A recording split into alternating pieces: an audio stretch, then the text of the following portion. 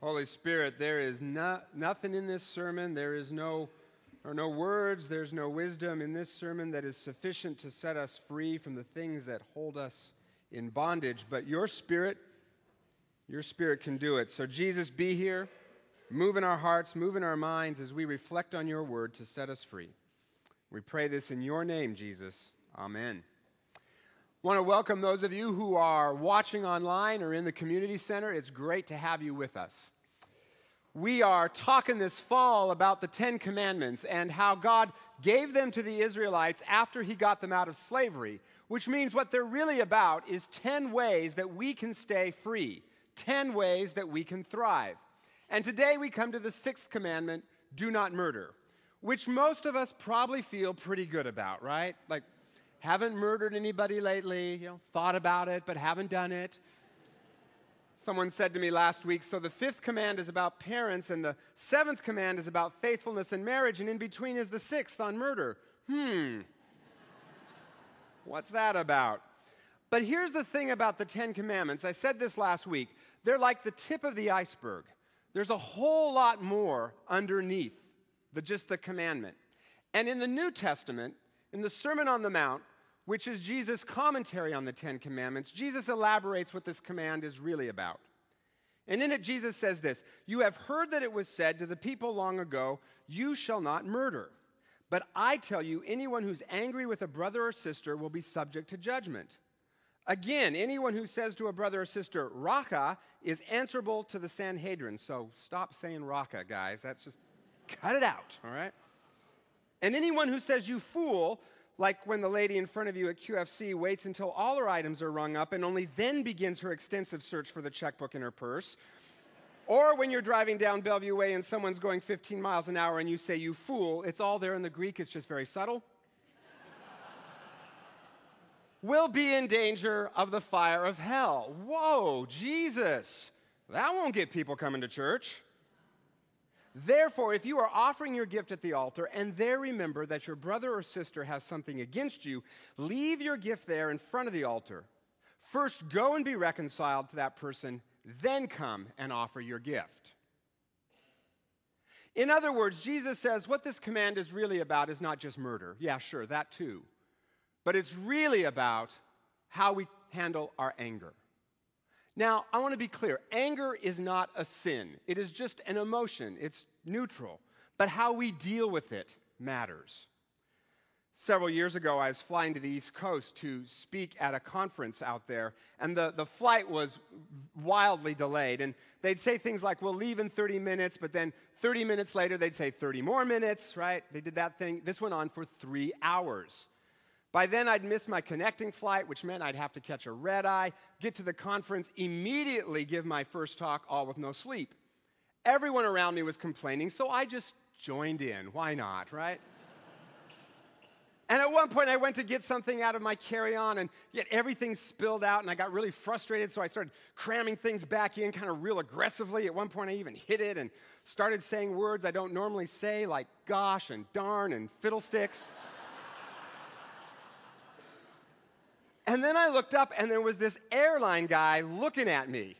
And he said, "Are you okay, sir?" And I said, "No, I'm not at all." And then he asked my destination, and I told him, and he said, "Why are you going there?" And I said, "Well, for work." And he said, "What do you do?" "I'm a pastor." He goes, "Really? What church?" And I said, "That Lutheran one down the street." I didn't say that. That would have broken the 9th commandment. Anger is not a sin, but how we handle it matters. Hint, not like I did. And not all anger is bad either. There is such a thing as righteous anger. Jesus got angry, but his anger always sought to defend the defenseless. Right? That's righteous anger. And let's be honest, most of our anger is not that. Now, the Greek word that Jesus uses for anger in this passage is the word from which we get the word orgy, English word orgy. And it means to have an orgy of anger, to hang on to it, to nurse a grudge. And the question Jesus asks is, will we hang on to our anger, or will we use its energy to propel us to do something constructive with it. Because if we hang on to it, it does all kinds of damage. For one thing, it negates the other person. Jesus says, he uses this funny word, don't say raka to people. Well, what that means, raka means you're nothing. It's a form of wiping out someone's personhood. It's pushing them aside to get what we want, which is why he compares it to murder. But more than that, when we carry a grudge, who do we hurt the most? Right? Ourselves, right? We end up full of rage and bitterness and just yuck, and it's not a good feeling, which is why Jesus says if you do it, you're going to feel the fires of hell, not somewhere else, right here on this earth. As you've heard me say many times, holding a grudge is like taking poison, hoping your enemy is going to die. That's why Jesus says, don't do it. It just hurts you. He also says, don't do the other thing that we sometimes do with anger, which is just to kind of bury it, and get indifferent to that person we're mad at. And that's still destructive because it numbs our heart. Pretty soon we don't feel anything. Plus, the anger is still there, way deep down, and comes out in weird places like airports. And all of that is bondage. But the Ten Commandments are about freedom and getting free. And Jesus gives us some ways out of the anger trap so that instead we can have hope and life and joy and just plain old feel better.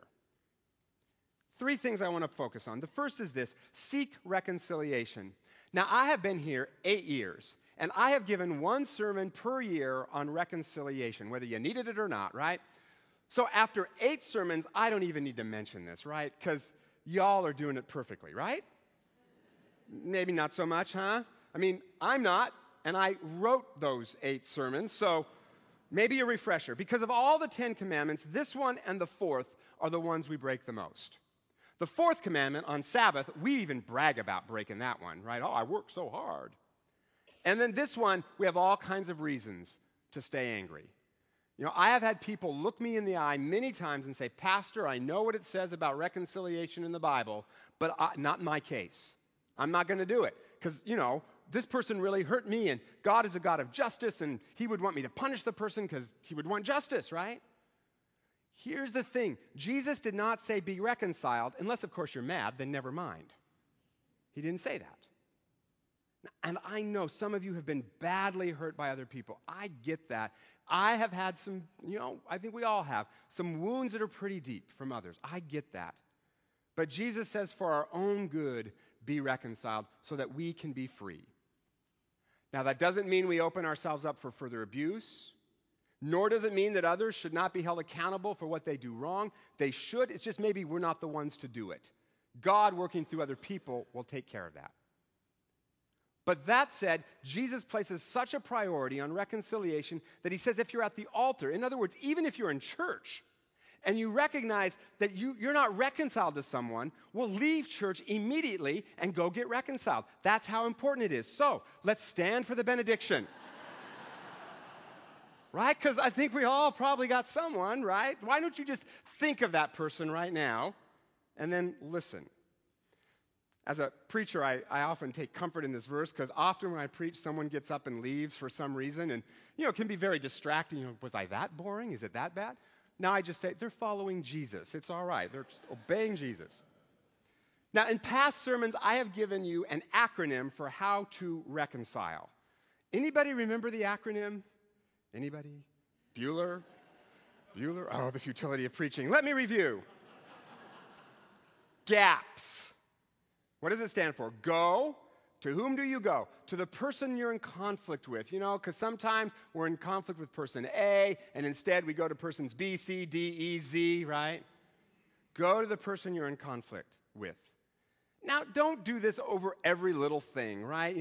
I really can't stand the way you end your sentences with prepositions, and that's something I need to confront you on. On which I need to confront you, right? Some things need to follow the Fido principle. Forget it and drive on, right? But on the deep things, go. Second, A, admit your part in the conflict. Even if you have done a blame assessment study and you have irrefutable proof the other person is 100% to blame and you are completely innocent, dig a little deeper. Because I see this all the time in my job.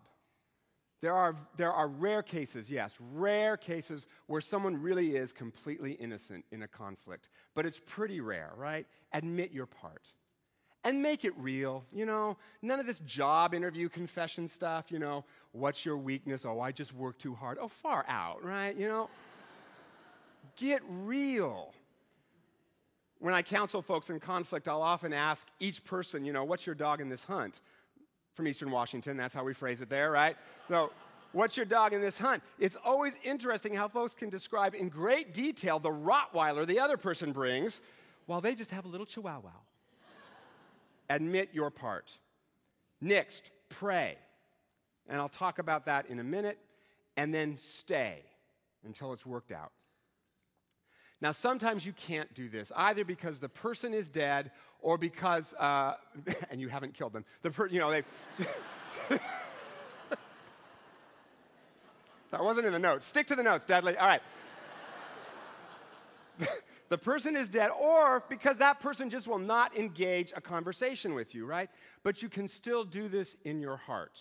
And I'll talk about how in a minute. Seek reconciliation. The second way to break free from anger is to assume goodwill. Often we get mad about stuff because we assume something that actually isn't true. In my former church, there was a woman who got really angry at me because she said all I cared about were young people, and she was a senior citizen.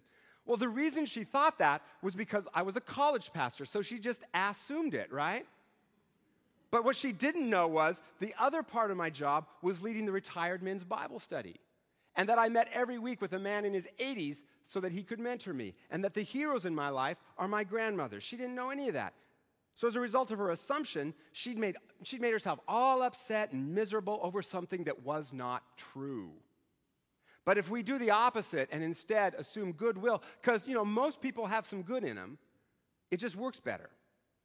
And this is something I learned from one of our pastors, Dana Van Horn. A while back, I made a decision that Dana didn't like. And so she came to me, as Jesus says to do, and she said, I don't get this decision. I don't like it. And, I'm kind of upset about it. And she wasn't mad, but she was energetic, right? For those of you who can't see on the video, she's sitting right here. And then she said, but Scott, I know you, and I know your heart, and I know you must have had some good reasons for making this decision, and maybe if you told me some of those reasons, I'd feel better. And I said, thank you, Dana. In all the years I've been here, this is one of the times I feel the most respected and affirmed. Thank you for assuming goodwill. And then I told her the reasons, and she felt better, and I felt respected, and what could have been a conflict that made both of us miserable turned into something that was kind of cool, right? I learned that from Dana. Assume goodwill. And then last, finally, third way out of anger, cultivate a new heart. And this is where we go all the way down to the bottom of the iceberg of the sixth command. This is where it gets really deep. Because you see, the religious leaders of Jesus' day, and this is what Jesus is driving at in the Sermon on the Mount, religious leaders of his day were content just to obey the law on the outside. Haven't murdered anyone, check that box, got that one covered, I'm 1 for 10. But Jesus didn't come to make us just good on the outside. He didn't come to make us superficial, phony, fakey free, religious free. He came to make us really free, all the way down deep inside, from the inside out. He came to give us a new heart. Every so often in baseball, you get one of those bench-clearing fights, where everyone runs out and fights. And, but if you're a Christian, that could be kind of an awkward situation. Well, years ago, a Christian who played for the Mariners when that would happen, he would scan the opposing team whenever a fight broke out, and he'd be looking for a friend or a former teammate or someone that he knew was a Christian, and then he'd race toward that person, grab him by the jersey, and say, if you don't hurt me, I won't hurt you. And then they would just pretend to fight. And they still, they appeared manly, but they didn't do any harm. And, that's just what I love about the Mariners. They so rarely beat their opponents, right?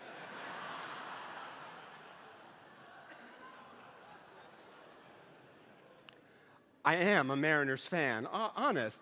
Now I applaud the creativity and the solution, but I don't think that's what Jesus means by be reconciled, just pretend.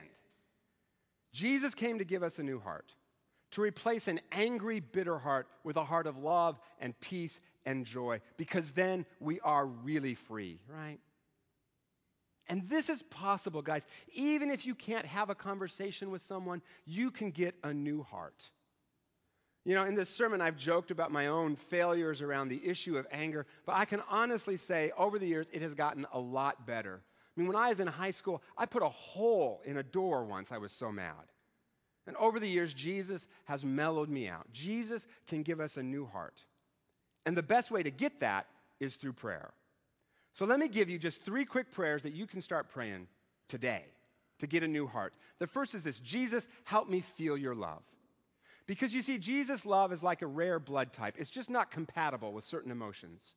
And his love will drive out anger, drive out fear, drive out hurt. So pray, Jesus, help me feel your love. Second prayer, Jesus, be my pain bearer. Years ago, I found out that some folks had been talking behind my back and saying things that weren't true. It was nothing serious, but it was still kind of hurtful. And I found out about it through a couple of different sources, but didn't know who was saying it, so I couldn't go reconcile. So I was praying about it one day, and suddenly I got this picture in my head of Jesus on the cross. And then I got this thought that I knew was not mine. It was Jesus that said, you know, they lied about me too, Scott. And I saw the ways that those people were going to lie about you when I was on the cross. And I took their sin, and I paid for it. And I felt your pain when I was on the cross. I am your pain bearer. So for you to feel it now is redundant. Which made me kind of smile because he knows me, right? Former English teacher, redundant. Oh no, I used to give C's for that, right? And then this is kind of freaky, but then I got this picture of him putting his hand into my chest, you know, like Indiana Jones, right? And pulling out this black tar, and he said, I've got your pain. It's mine. And I just felt way better. The hurt was gone, the anger was gone, and I felt free. Ask Jesus to be your pain bearer. Start praying that. Not just quick prayers, you know, Jesus, help me feel better, amen prayers. But spend time in prayer. Picture him sitting next to you, because he is. Use your sanctified imagination to imagine what he might say to you. Picture yourself standing at the foot of the cross with the person you're angry at. Hand him your pain and keep doing it until he begins to heal all of that. And then the third thing to pray in order to get a new heart: Jesus, bless that person that I'm mad at. Make them feel loved.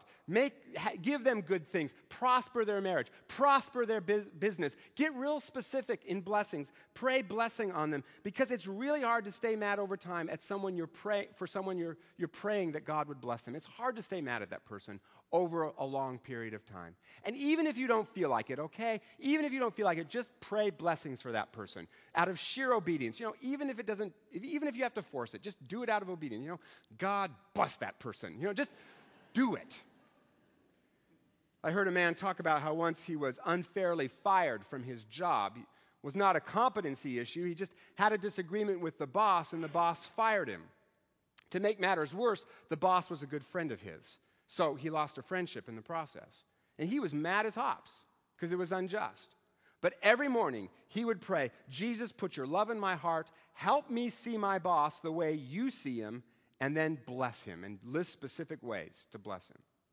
And he said, I didn't want to. I felt nothing but anger and rage, but I did it out of sheer obedience. Every day he prayed that for a year, every day. As C.S. Lewis says, duty is the cast we put on broken love until it heals.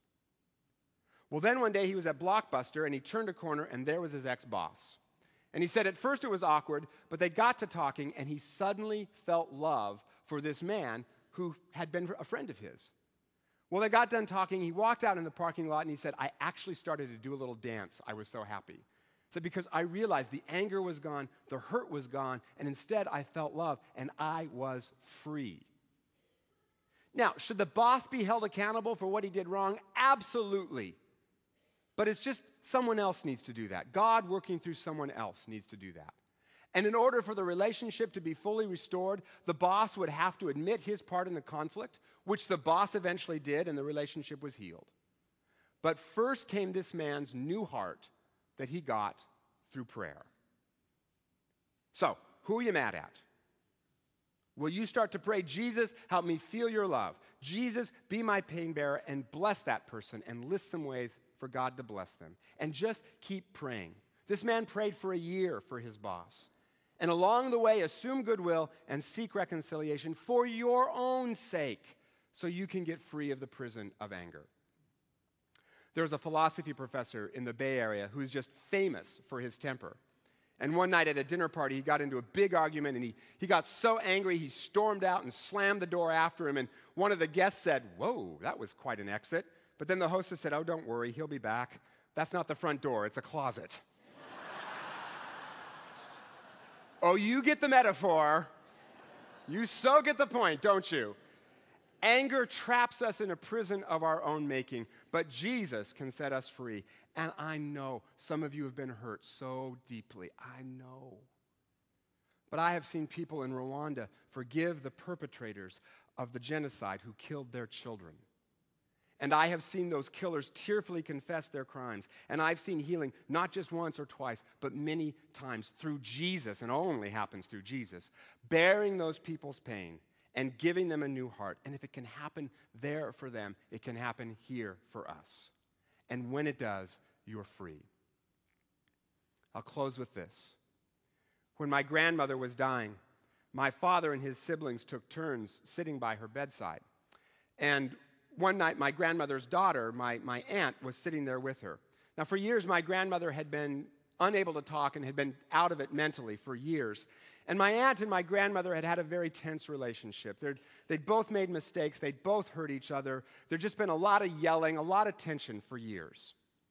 But as my grandmother lay dying, my aunt held her hand and began to sing my grandmother's favorite hymns, one right after the other. And my grandmother began to close her hand, kind of tap out the rhythm of the hymns as my aunt sang, holding my aunt's hand.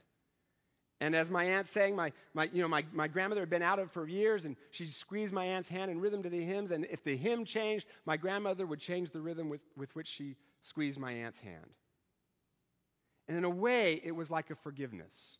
It was this moment of healing where my aunt honored my grandmother with her favorite hymns as a way of saying, "Mom, in spite of all of our differences, in spite of all the difficulties, I want you to know I love you." And my grandmother, summoning somewhere something deep inside of her that had been dormant for years, rallied one last time to communicate to her daughter, "I love you too." And she died later that night. But not before that moment, where the anger and the hurt began to heal, not completely, but it began to heal. And in that room, there was a moment of freedom and life and hope and peace and even a little bit of joy as my grandmother died. Because there was forgiveness. Jesus said, "You have heard the command, do not murder, but I tell you, something way more is possible. For I have come to replace your broken and wounded and hurting heart, and I will give you a new heart, a heart that is filled with love and peace and joy. So will you let me be your pain bearer? Will you do as I ask so that I can set you free? Will you let him set you free?" So Holy Spirit, break the chains that bind us. The hurts, the wounds, the anger that we have carried for years, maybe even just become indifferent to the other person. Jesus, will you break those chains? Will you be our pain bearer? Will you set us free so that we can be everything that you created us to be, and we can know the joy that you came to give us? We pray this in your name, Jesus. Amen.